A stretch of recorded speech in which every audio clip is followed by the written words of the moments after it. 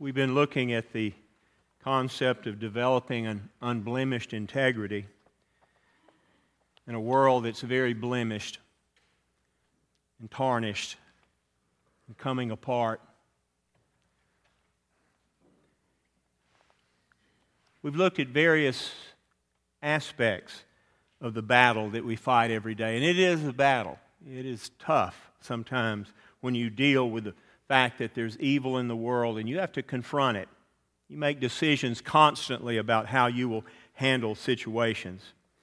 We have considered how we're to prevail in the battle, not to give up.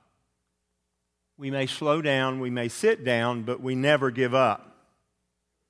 We know that we're citizen soldiers wherever we are. We're serving on behalf of the King, and we're not alone doing that. We've recognized that our enemies are the world, the flesh, and the devil, and never forget that the greatest enemy, the enemy of death, was conquered on the cross, and we don't have to fear death. When it approaches someone we love, when it comes one day near us, we don't have to fear. We will walk through the valley of the shadow of death. We will not walk into it and remain there. Now we're observing the armor, the full armor of God that we're to wear. And last week we considered the belt of truth, how not our truth, but God's truth changes us. And it makes us into truth bearers, people that understand the importance of that. And today we're looking at the breastplate of righteousness. It's not our being right. We're not. We're flawed and we're failed. And many times we'll begin our week and the first thing we'll do is fail. But thankfully it's not our ability, but it's God's ability. Remember, He doesn't call us out because we're qualified. He calls us out because we're available. And then He qualifies us with the blood of Jesus and the engrafted Holy Spirit within us. And that makes the difference. Between the truth and righteousness, integrity, and right living, we struggle with a world that doesn't understand that anymore. We struggle with the news that never seems to report anything that's true. Everything's parsed and separated, and you never know what they're saying. And politicians that apparently can't hear very well because they never answer the questions they're asked. And yet we know that this world is greatly damaged. And after all, we know that this world one day will be destroyed by fire. That fire will kill away the disease of sin and cleanse the land so that God can restore what has been broken. But today I want to think about righteousness, this breastplate we're to wear. And I want to think a little bit about the mistake we can make when we enter into this relationship of putting on the whole armor of God. Just remember this, it's deadly to accept self-righteousness in the place of God's righteousness. And many people do that.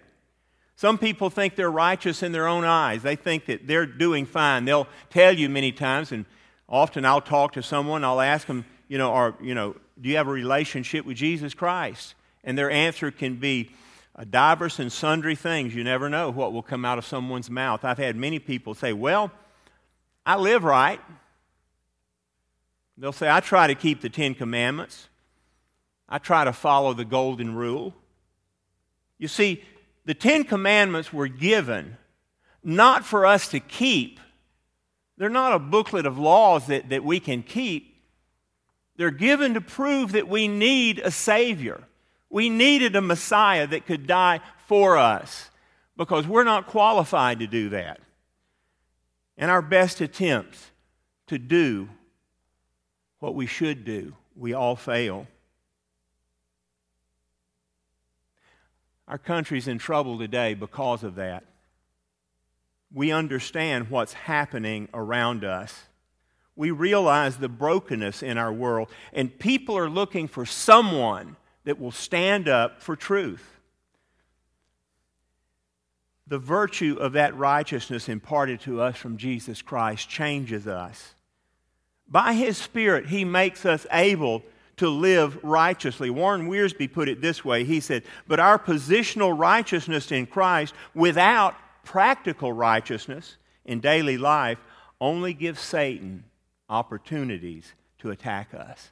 So it's not just possessing what God has done for us, but practicing out daily that righteousness. Sometimes the most righteous thing you can do is to admit to someone you were wrong. And that's sometimes the most difficult thing for a human being to do, is to admit they are flawed. You know, we're told in Isaiah 64 that it says, "For all of us have become like one who is unclean, and all our righteous deeds are like filthy garments, and all of us wither like a leaf, and our iniquities, like the wind, take us away." A Messiah is needed. A Savior was recognized. People sacrificed, not trying to save themselves, but until that Savior could come. And many times in life we struggle with that, and we're not sure how to meet that or how to be changed by that. You know, I think about people that in the world today. I remember a story I read some years ago. The Missouri legislature had a situation where one of their legislators accepted a $25,000 bribe to vote in the favor of a certain company there that wanted something passed. Well, a little bit later, before the vote came up that day, the other side that didn't want it passed gave him $50,000. It is reported later on, when they had the trial of this politician, that he had given back the $25,000 that he received first and kept the $50,000. And the prosecutor asked him, said, "Why did you do this?" And he said, "I'll have you know that I'm too conscientious to take money from both sides. I'll only take it from one side." And he thought he was righteous. That's the righteousness of the world. I've had people say that I'll only steal from people that don't need it. Robin Hood is a myth. I'll remind you, stealing is stealing. And it's not the laws of this land or any land that you're in that you break that make you a thief. It's what you have in your heart. And you need to be careful about how you explain away your behavior. It only takes one sin to send us to condemnation and destruction. And that's why it's so important for us to be aware of the brokenness in the world that we live in. You know, Proverbs 14:12 makes it very plain. It says, "There's a way which seems right unto a man, but the ends thereof are the ways of death." The writer of Judges reminded us that the problem in the world in those days, it said, in those days there was no king in Israel, and everyone did what was right in his own eyes.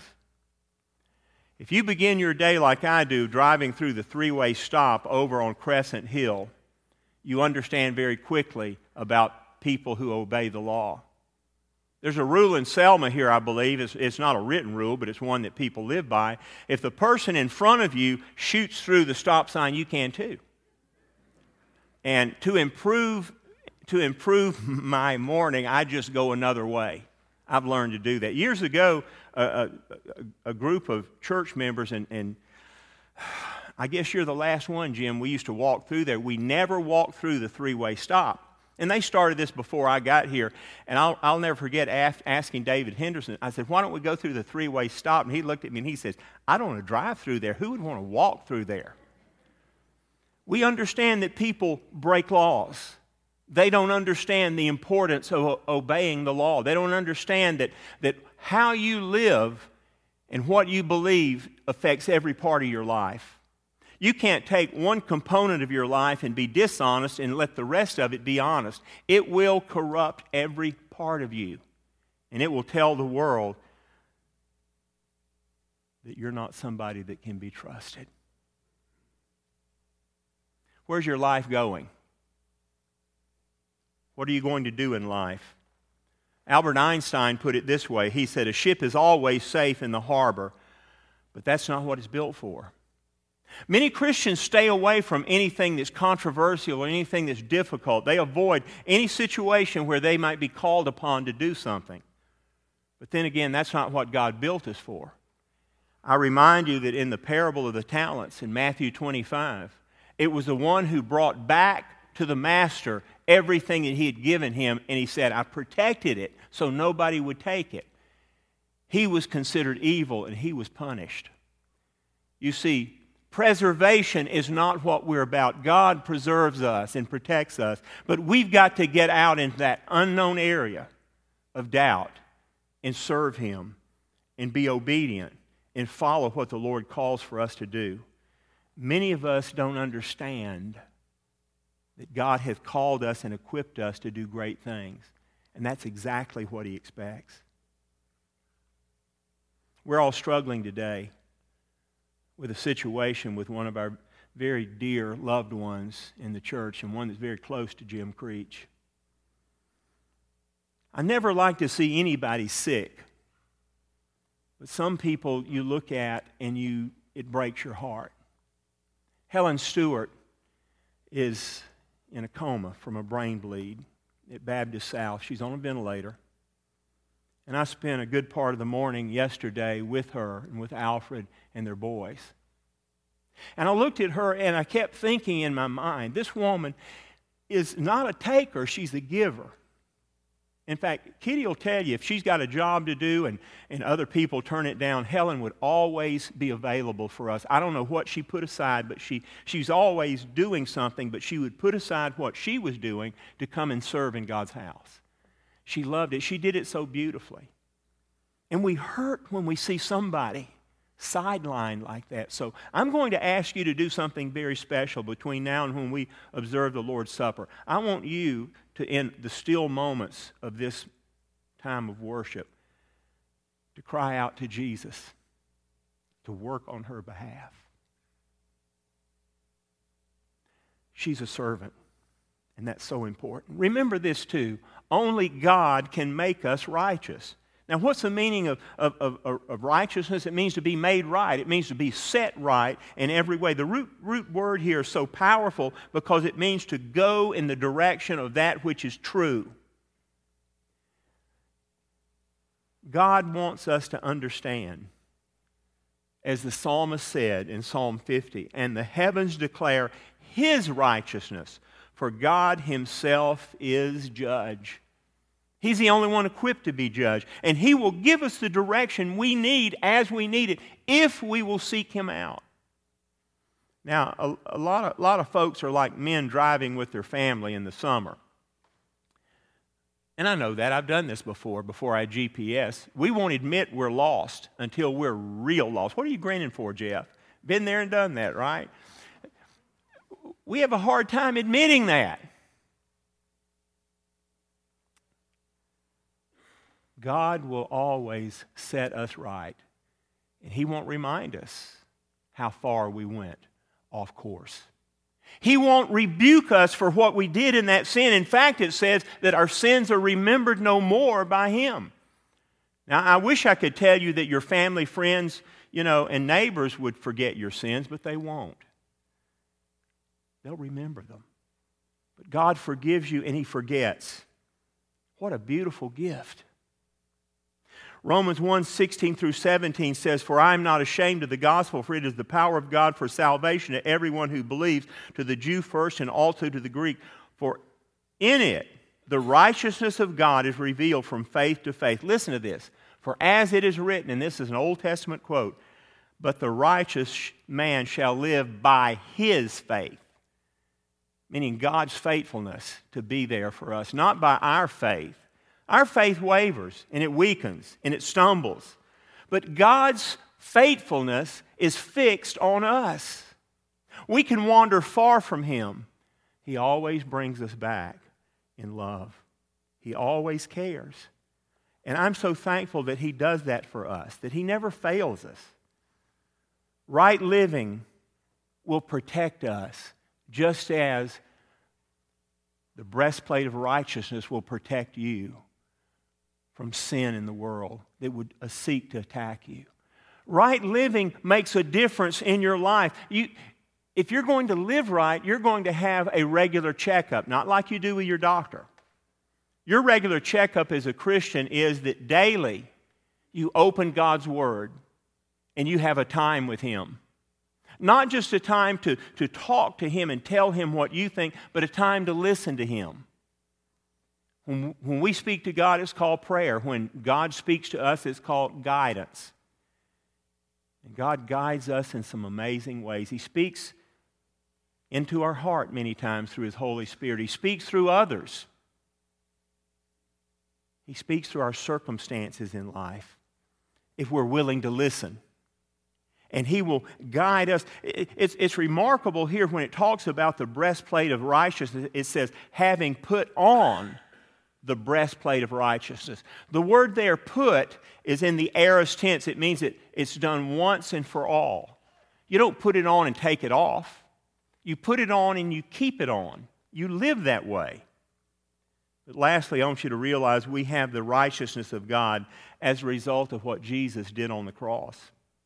Without His sacrifice, we'd never be where we are today. We would never have the freedoms that we have to function and to serve.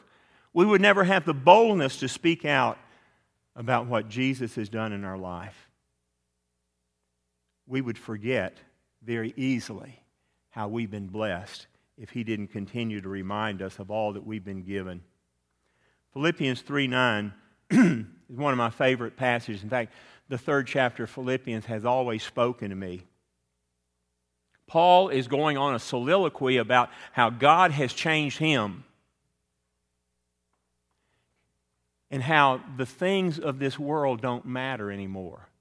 He begins by saying, but what things were gained to me, what I've accomplished in life, he said, those I counted loss for Christ. He just cast them away. He said, yea, doubtless, and I count all things but lost for the excellency of Christ Jesus my Lord, for whom I've suffered the loss of all things, and count them but refuse, that I might win Christ.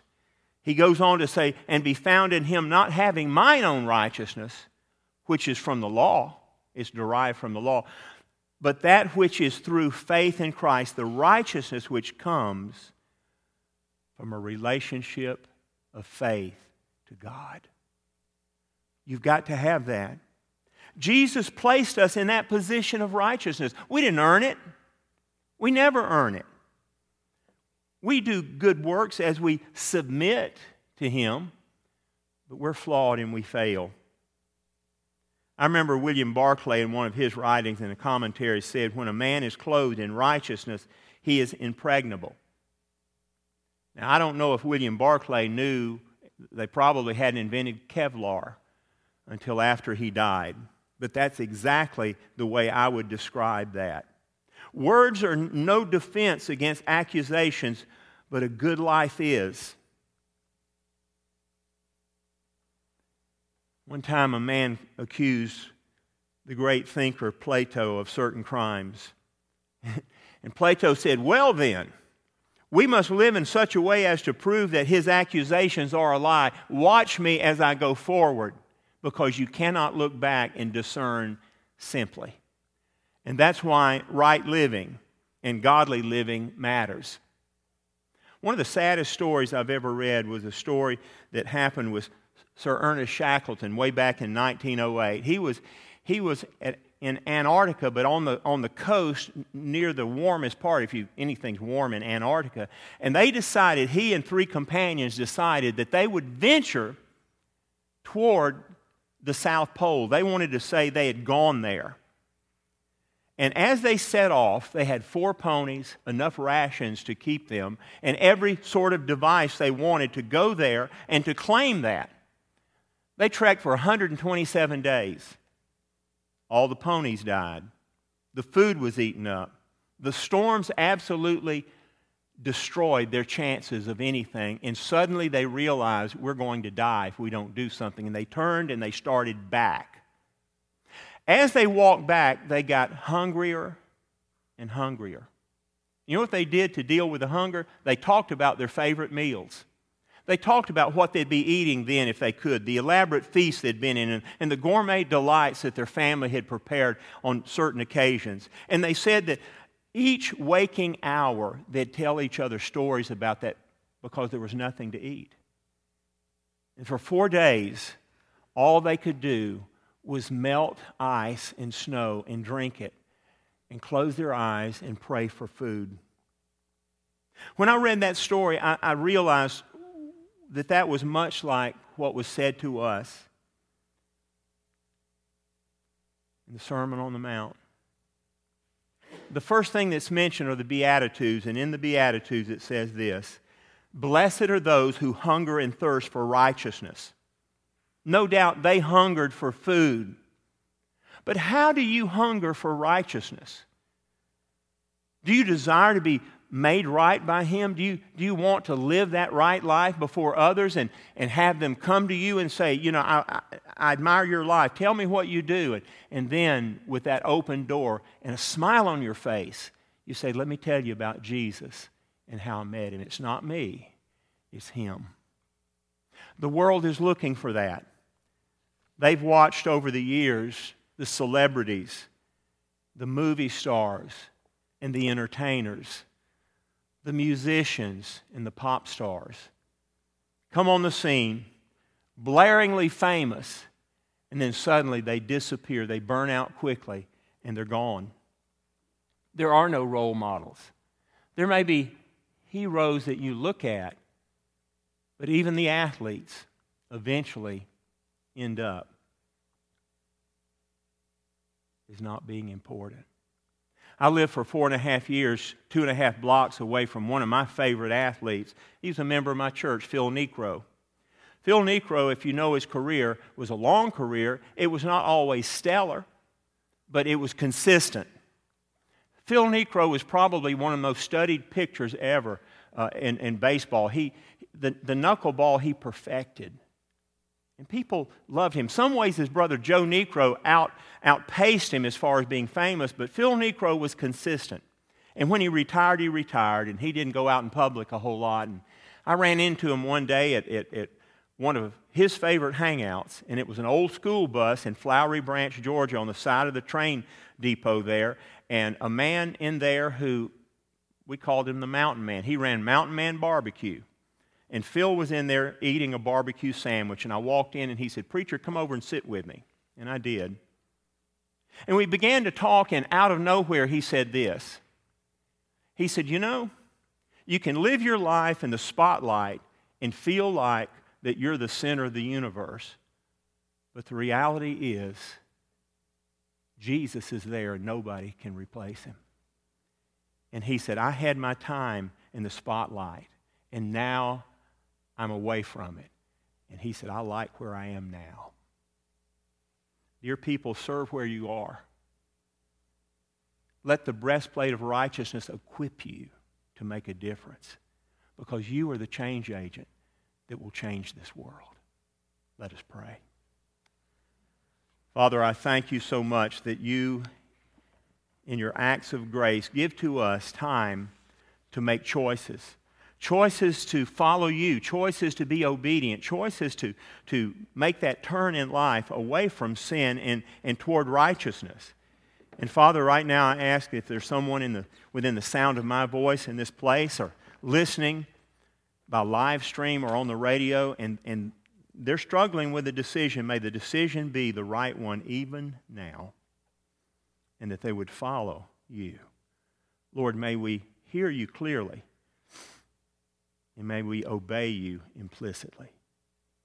And I pray this in your holy name, Lord. Amen.